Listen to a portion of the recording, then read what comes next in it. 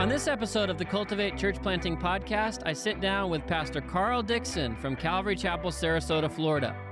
He's going to share with us some of his secrets to success and the importance of preparing the pastor for the work of church planting. There is a lot of wisdom here, so if you can get your notebook out, you're going to want to jot some of these things down for sure. The Cultivate Church Planting Podcast is part of CGN Media, a podcast network that points to Christ. Check out cgnmedia.org for more great shows and ways to support the ministry. Let's go. All right. Well, welcome to the Cultivate Church Planting Podcast. And today I'm here with a very special guest and someone who's local here in the Bradenton, Sarasota area, and that is Pastor Carl Dixon. And I've known Carl for, it's been a long time. Yeah, it has. Well, we first met, I think we first met in Sudan. Yeah, and actually right in Kampala. Okay, yeah, in Kampala. So we, our family lived in East Africa and Uganda, and Pastor Carl and a team would come over pretty much every year, every other year, and you would leave some of the teams in Kampala, which was a more established kind of civilized, I guess, civilized place, and then you and a few other pastors would go up to Sudan with far-reaching ministries and do the chaplaincy training. Yes, yeah. Yeah. We did that for 20 years. Mm-hmm. Yeah. So. Yeah, that's it. And when people are listening, it's kind of hard to imagine, but just imagine a really, really hot desert place with, back when you started going, there was bombers flying. Oh, yeah. Yeah. As a matter of fact, one of the Bible studies I was doing with the chaplains, all of them had been in the Army. They've all been either stabbed or shot. And they're very young. And I'm teaching, and all of a sudden, I heard something sounded like a chainsaw to me. They disappeared. They ran away from me right in the middle of my teaching as fast as they could. And I'm watching. I have no idea. And I said, "What's wrong?" And they've got this accent that I can't do, but they said, Pastor Carl, come quick. Bomb shelter, come quick." And so I ran to the bomb shelter and got down, and it was an Antonov coming over to drop bombs. It wasn't a chainsaw. But it's interesting, something that happened. I like to tell this story because what happened was when I got out of there, I panicked. Now, that's not, I've been a police officer. I've been in the Navy. Mm-hmm. I panicked, and I realized that I was in a war zone, and I couldn't leave. I couldn't say, "I don't like this anymore." Yeah, you couldn't just. You can't turn off the TV if you're getting scared of the That's right. movie that's on. And it surprised me, and these young guys came along beside me and laid hands on me and prayed for me, and I was never afraid again. Yeah, it was really amazingly comforting to have that experience. And it also helped them. They saw me not as some white guy from America, but they saw me as one of them. They've been through that kind of fear. That's right. Yeah, and, well, that's amazing. And what people don't realize about the mission field and even mission trips is, God often does a lot of miraculous things over on the mission field that we don't get to see or experience here in the U.S. But in cases like that, I'm sure it was life-changing. Well, it was. And you went back the next year, so it must have. And the next and the next. But it was, I said when we started the church in Sarasota, I said that I would never go on the mission field because it didn't make any sense to me to go to some place where I don't speak the language, and I have to speak and somebody else speak. And I said, I'll just send a transcript if they want to read it. That's fine with me. Yeah. And then if anybody knows Wes, he bullied me. That's Wes Bentley, Far Reaching Ministries. He bullied me into going, and we had to sign all these papers. And I like to tell people the papers basically said, "You're probably going to be killed, and we're not going to bring your body back." Yep. And it changed the whole church. Because from that time on, we now have missions all over the world. We have a major mission agency out of our church that sends out hundreds of missionaries. And I've been to the South Sudan the most, but I've been to lots of other places too. And we have constant teams going out to encourage the missionaries. Yep. And I tell the people in the church that some churches teach you only have to know Jesus to become a Christian. We don't believe that. And it's funny when I say it because I'm looking at the people and some of them look at each other. I said, what we believe is that you have to know Jesus and you have to have a passport. Yeah, well, that's great. You have to know Jesus. You have to have a passport. Yeah. Well, Carl, you're here today to talk about not only church planting, but I've asked you here to talk about more of the pastoral side of the church plant, because you are I would call you a pastor to pastors. You came to a church planting roundtable we had here and shared with the group. And there were several that shared, myself included, but everybody hands down said we loved what Carl had to share about basically preparing the pastor for ministry. Before you talk a little bit about that, you have planted a church in Sarasota, the one that you are currently pastoring. Yes. Which I'm trying to model, or not model, but follow that example, because I've always planted churches, then left. Planted a church, then left. Mm-hmm. Stay for 3 years, stay for 5 years, leave, go plant another one. And that's okay. That's a model of church planting. But as I've gotten older, I feel like, it's hard work to plant a church. Yeah. Yeah. So I'd like to stay and, put down roots and see the fruit develop. And you and I were talking a little bit before we started recording here about what's going on in your church there. And you planted in what year was it? 87, 1987? 86 or 87. 86 yeah. or 87, yeah.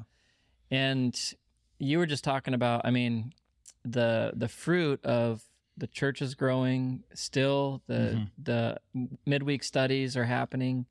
You built a youth center. Yep. And all that. So, and it's really a blessing to the community.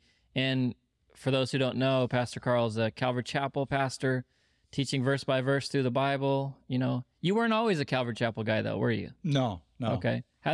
First of all, how did you plant the church? Just a little summary about that, and then how did you get connected to Calvary Chapel? I was actually a pastor, an associate pastor in a large Baptist church. And I have gone to that church. I was a stockbroker for a lot of years. I moved to America to start a brokerage firm with some other men. And it was very successful, and we sold it. And the pastor of the church I was going to, I was doing all discipleship ministry there, asked if I would come on board. And so I did come on board in the church. I had never been in a denomination before. I'd always been in a church that's sort of like the Calvary Chapel movement type independent church, taught verse by verse. Like a non-denominational kind of non-denominational church. And I got in a lot of trouble because I didn't understand the politics of denominations. I still don't, but as a result, the pastor asked to go for a walk with me one day, and we were doing a Bible study in the church during Sunday school hour that had become way over 100 people. But we were doing, now you have to understand, this is back in the 1980s, the early 80s. We were using guitars instead of piano and organ. And some people were actually holding their hands up in worship. Ooh, and a lot of younger people were coming. So I was told that the education committee was concerned about that. and I guess officially I didn't get fired, but I basically was told that I needed to move on. Yeah. Yeah, God's calling you to move on. That's right. Well, at that point, I had lots of opportunity in the financial community. I was well known in the area. And several men from the church and otherwise came to me because they had heard me teach and asked if we would consider starting a church where we taught the Bible verse by verse. So we started in one of them was a dentist in town, and our dentist is, as a matter of fact, and we started meeting in his large home, large living room with about 30 people.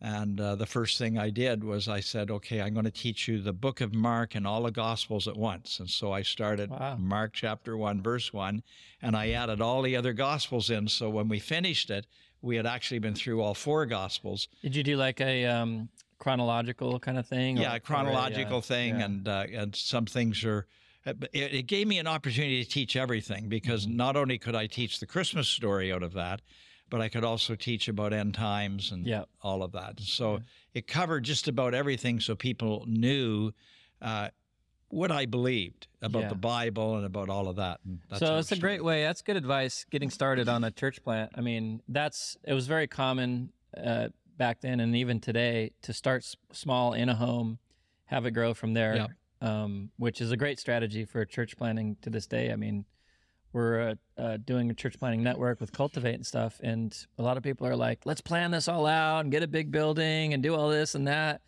And a lot of times we'll just say, you know what, probably the best advice we can give you is just go ahead and start a Bible study and start teaching and see what happens. Yes. You know? Yeah. And then the Lord often will bless from there, and that's what happened, sounds like, there at Calvary, Sarasota. Yeah. So what did you do? How did you become, like, I know you were at church where 2 or 3 are gathered, you got a pastor and everything. What led you to become like a church where you could say, here we are? Well, we called ourselves right from the beginning Agape Christian Fellowship. A matter of fact, people would say fairly regularly that visit that really knew the Christian way of doing things, and they'd say, that's a lot to live up to. And so that's, we decided we were going to be a church right from the beginning. Yeah, okay. And so we named the church and everything we set up. Right when you got started, it was... Right when we got started, we set it all up legally, so some of the people that joined me, I was pretty well known in that community, and so a lot of the people were from pretty wealthy backgrounds, lawyers and doctors and stuff, and so we set up all of the legal stuff. Good. And so we just went from there, and we went from that location eventually to a school, and then to a Seventh-day Adventist church, because they met. They do Saturdays. Saturday. Yeah, that's actually a good idea. I mean, if people are listening here, always for these little tips and tricks, and that's Seventh-day Adventist. A lot of them don't want to work with other churches and stuff, but some are very, good about working with other churches. We did that. Well, then we went to a Catholic school, Catholic high school in Sarasota, and they had their eating facilities for the kids. That's where we had church. And that was great because we were allowed to use all of the rooms. So we had separate place to have a nursery, Sunday school for kids, and all of that. We were only about 80, 90 people when we moved there, but it really worked out because a lot of the people that would visit us were Catholics that thought we were a Catholic. Oh, so you were part of the school. They thought you were part of the... They thought we were part of the school. Yeah. And even some of the sisters, the Catholic sisters, would come and sit in the back and listen. Okay. And as a result, Father Carl? Well, sometimes they did, yes, but I tell them, no, don't do that. But then what would really happen is that at one point, when we were probably about 120 or 30 people, about 3/4 of the people had become Christians, and in some ways didn't even realize what had happened. They had come from the Catholic background, and then their families came along, and we did that for a long time until we finally purchased the building that we're in now.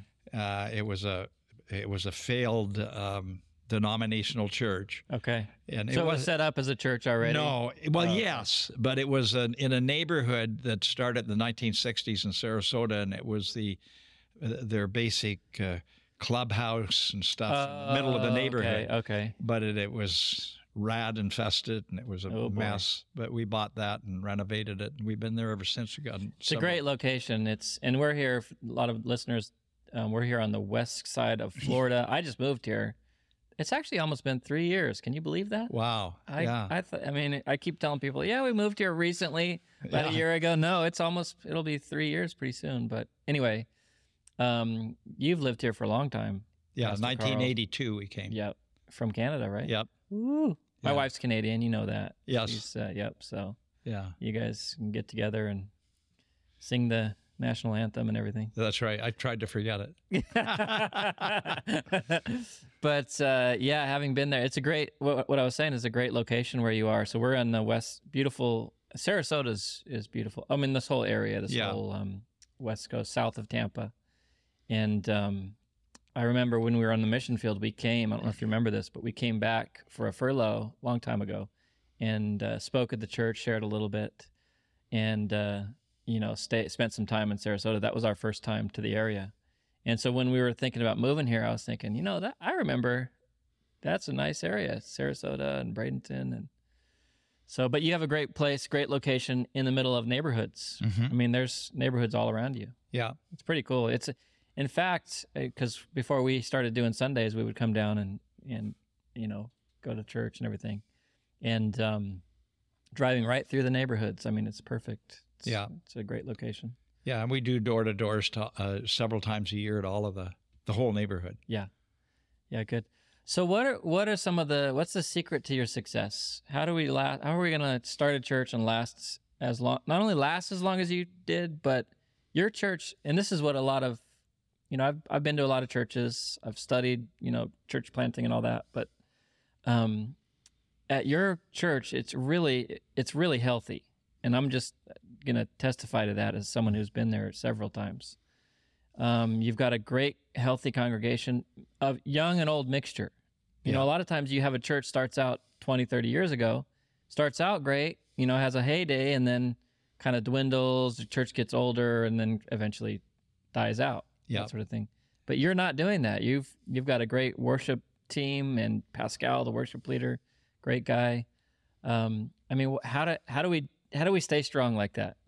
Well, I think the first thing, which is we started talking about this at the beginning, what you did, I think there has to be a commitment that this is where God put me, and I'm not leaving here unless God moves me, and everybody would agree with that. Yep. So when we started the church, I made a commitment that I would stay no matter what. And just a tiny story, I hope it doesn't sound wrong, but I think it's important. Mm-hmm. I was really well known in the financial community. And so when we started the church, I didn't need any money or anything or payment. I was doing well anyhow. That's a unique situation. It is unique, but it's like somebody being blessed by being supported as a church planter. And but I also was going away from time to time to do seminars for brokerage firms, and they paid me a lot of money to do that. And one day I came back, and I was treated so well by them that I thought, this is too much of a temptation. So I burned the boats in the harbor. I canceled my license. I let other firms know I don't do that anymore, and this is it full time. I'm going to trust in God to take care of me in the church. So I cut myself off from all of How far in was that? That was not too far in. It was probably not a year even. Oh, wow. Really? And I realized, I'm at this church, and as always is the case, there's problems here and there. But then I would fly off to some place, and they put me in a luxury hotel and give me a luxury car. And I'm thinking, well, this is what I deserve. And then But for those who don't know, Calvary Chapel isn't that kind of a church model. I mean, you can go to some churches and get your luxury jet and car and all that. Yeah, no, not the Calvary Chapel. And so I decided that I just wanted to be part of the people, and that I wanted to teach them. Chuck Smith used to have a saying that he wanted to have the healthiest, best taught sheep and all that. Yep. And I kind of like that. Now, I didn't know about Chuck Smith then. We weren't at Calvary for quite a while. But I wanted to teach these people. I wanted them to understand the Bible the way I've been taught and discipled after I became a Christian, and that I was going to do that literally for the rest of my life unless God chose differently. So it was that commitment that you made. And therefore I become part of the people. Now, this is interesting, though. I took a course in church growth from seminary in California, and it was more like a sociological course about all the statistics about people and people groups and stuff like that. And they taught us at the course that a tribe was about 80 people in America. That's where a lot of people get started, all this kind of stuff. But also there was one statistic and I know all about statistics, Uh-huh. but that proves true. You can try it yourself. Go and visit some churches. The average age of a congregation Uh-huh. is within 10 years of the age of the pastor. Yeah, I heard that. I think you might have told me that, but that's interesting. So I determined right from the beginning that we would make sure that I never got old in my thinking. Yeah. I can't do anything. How old are you? I'm 76. 76. Okay. Yeah. But I wanted to make sure that I took care of myself, that I really was part of the people, and that I continued to learn and grow and understand what was going on in the people's lives so that they would be like healthy sheep, bring other sheep. Yeah, and you do, I'm just going to interject this here because another fascinating thing to me about Pastor Carl is you ride your bike a lot. And I'm not talking about, don't think about just a bicycle or a beach cruiser kind of thing. It's a road bike, like the real deal. 150 miles a week. 150 miles a week on your bike. Yeah. And so whenever someone says, is Pastor Carl, is he an older pastor? I'll be like, no. Can you ride 150 miles a week? And you've invited me to go ride with you, but I'm not going to do it. I can't. I'm not going to do that. Yeah, I've tried to. I see our body as something that we're responsible for. God gave us these bodies. We're going to live in eternal bodies, and I'm looking forward to that. And I know that there's bicycles in the 1,000-year reign, especially because of the wheel within a wheel in Ezekiel. That's the back of a road bike. But Interesting. I've tried to be part of the people in the church, and I think that some pastors fall for that separation. There should be no. I'm a servant. Yeah. I'm not the boss. I'm not the CEO. Yeah, that's huge. Yeah, I've said occasionally in a sermon that I tried to start a cult, but nobody would do what I said. And I like that. I'm going to use that. Yeah. But so as a result, if you come to our church right now and stay between services, what you'll see is dozens and dozens of little kids running around, jumping on the seats. Yeah. Knocking over the microphone sometime on the stage. Yeah. These young families, and I do all I can to talk to their kids, get down on the floor with them. Yeah. And so we do have older people, but really the church average age is way, way down from my age. Yeah, that's an amazing, I think that's so important to really come into where the people are. And if you're not there, like I'm realizing this too. I'm 45, and my youngest is just turned 18. She's going to go to England for a little while for Christian school over there. Mm-hmm. So we're empty nesters now, and I'm starting to feel the disconnect between the younger generation and everything. But there is a way. What you're saying is there's a way to mentally stay in step with the congregation. Yeah, there is. And that's why you have to be a reader. Mm-hmm. Readers are leaders and leaders are readers. That's right. That was something you shared at the conference. You said, and I wrote it down here because I loved it, the greatest gift you can give your listeners is to keep learning and growing and changing. That's right. Yes. Yeah, so that's great. Yeah. And so, and you have to, when I'm putting a sermon together, we have an online audience. Uh-huh. And I've had people ask me occasionally, how many people are online? I don't know. I don't want to know. Mm-hmm. That's not who I'm preaching to. I am, but that's not, when I prepare my sermon, I'm thinking about the people in front of me that I meet every day. Yeah. And I'll acknowledge the camera and say, if you're online and all of this kind of thing. Yeah. But that's not my audience. Yeah. I'm not trying to develop the biggest online audience. Yeah, that's a great point. I haven't really thought about it that way because I taught a couple of weeks ago about the importance of just one, because we're in Acts. We're back in Acts now. And you know the story of Philip, where he's part of a revival in Samaria. Yeah. And thousands are getting saved. And then all of a sudden the Lord says, I want you to go into the desert and just talk to one person. Yes. And that point kind of struck home with me of, you know, we're talking to the person right in front of us. Yes. And I never made the connection between that online, because we all want to reach, you know, the millions of people online. But who is it that's sitting right in front of us?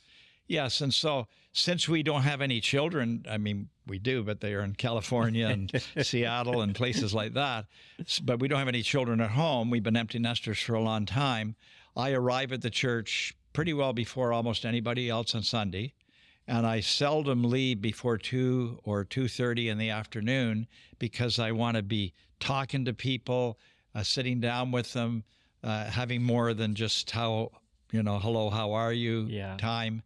And really getting to know people and being available to people.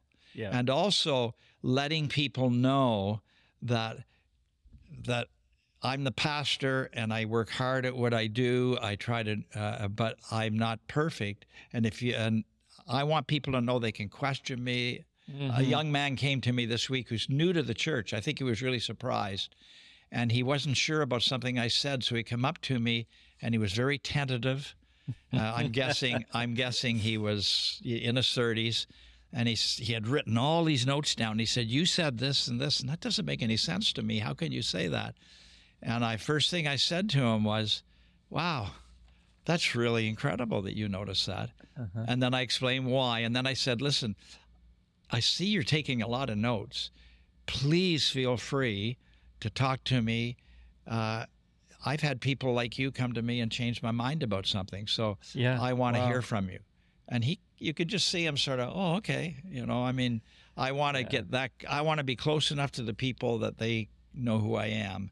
Yep. And when they get to know you, they know that they can come and talk to you about They those know they kind can of come things. and talk to me. That's rare in this day and age. I mean, to have a pastor that is not lording it. I mean, the Bible says it, don't lord over the people. Yes. But be an example to the flock, and that's what you're talking about. Well, you might remember, I think I said during the church thing, beware of becoming a green room pastor. Oh, yeah. And Pastor Chuck taught me that. I mean, I would go to Costa Mesa, and every time I went, quite a few times, I was always able to talk to him. Yeah. And so some people would say, well, you can do that if your church is 100 or 200 or something, but you can't do that if you got thousands. Pastor Chuck did. Yeah. And I tried to respect his time, but his eyes never moved away from me to all the other people waiting to talk. That's right. Yeah. And that's my pastor, Pastor Ray Bentley, who's passed away now, was the same way. Yeah. And I was amazed because he had a huge church in San Diego, and I was one of the pastors, one of 15 or 16 pastors on staff. And that was when we came back from the mission field. And I was so surprised by that very thing that he would do, and I'm sure he learned it from Pastor Chuck as well, is he was there till the last person wanted to talk to him and left. He would just sit after the service, people would talk, and he would be there for them. Yeah. And we would kind of think, well, don't you need to go and rest or do it? But he had that mentality of, I'm not on stage, like you said, the green room pastor. I want to be able to be accessible and available. Yep. Wow. Young church planners are starting out, Pastor Carl, and they're eager to get going and doing this. What would if you could say one or two things that would really get them started on the right trajectory, besides what you've already shared? I mean, that's gold in and of itself. What would you say to them? I would say that they need to make sure that they have goals. Now, you have to be careful about goals. There's different ways to set goals. I have a seminar I like to do on goal setting. Goals can box you in and keep you from going in the right direction if you don't know how to do them properly. So before you set a goal, you have to have a purpose. And don't try to be too spiritual about the purpose. Say, what do I want my life to represent? What are people going to say to me at or not to me, but going to say about me at the memorial service? Yeah. And so if you have a purpose that you're going to constantly be moving around in different ways, and some of it has to be very specific. So my purpose when we started the church was to make sure I really taught the people well, and also that I would be there for them no matter what for the rest of my life, unless God moved me. And we've already talked about that, but I think that's important. That's good. And to continue to learn and grow. People come to me today. The church has been around a long time, and so over that time, lots of people have left and moved away or went to another church. Well, now we have a lot of people almost every month, 2 or 3 people come back to the church that haven't been at the church for a very long time. Uh-huh. And they always say approximately the same thing. They'll say, wow, you've really changed. And then if I feel comfortable, and not too scared of what they might say, I'll say, how have I changed? And most of the time they'll say, well, you seem to know so much more, and the sermons are, the way you're preaching is you seem to be a lot more. Do you feel like you've changed, though? Yeah, I have changed. Okay. Yeah. I was laughing because I was thinking it was probably just that they've probably changed, and they didn't like before. Now that coming back, having matured, they have come to like. For example, the teaching style. I mean, a lot of people would rather have a 20-minute inspirational message. Yes. And then when they come and hear us talk for 45 or more minutes, it's hard for a lot of people to deal with. But anyway, I interrupted you. Sorry. But you also have to develop good relationships within the church. And you have to take some risks in those relationships. Mm. I always try to have at least 1 or 2 men in the church that I can say almost anything to. I meet with a man every Tuesday afternoon. Good advice. An older man, actually, than me, and that's saying something. I bet he can't ride his bike as far as you can, though. No, he can't, but his 2 new knees won't let him. Yeah. But at any rate... I don't know of many 20-year-olds that can ride their bike as far as you can. That's the thing. Well, there's some really great...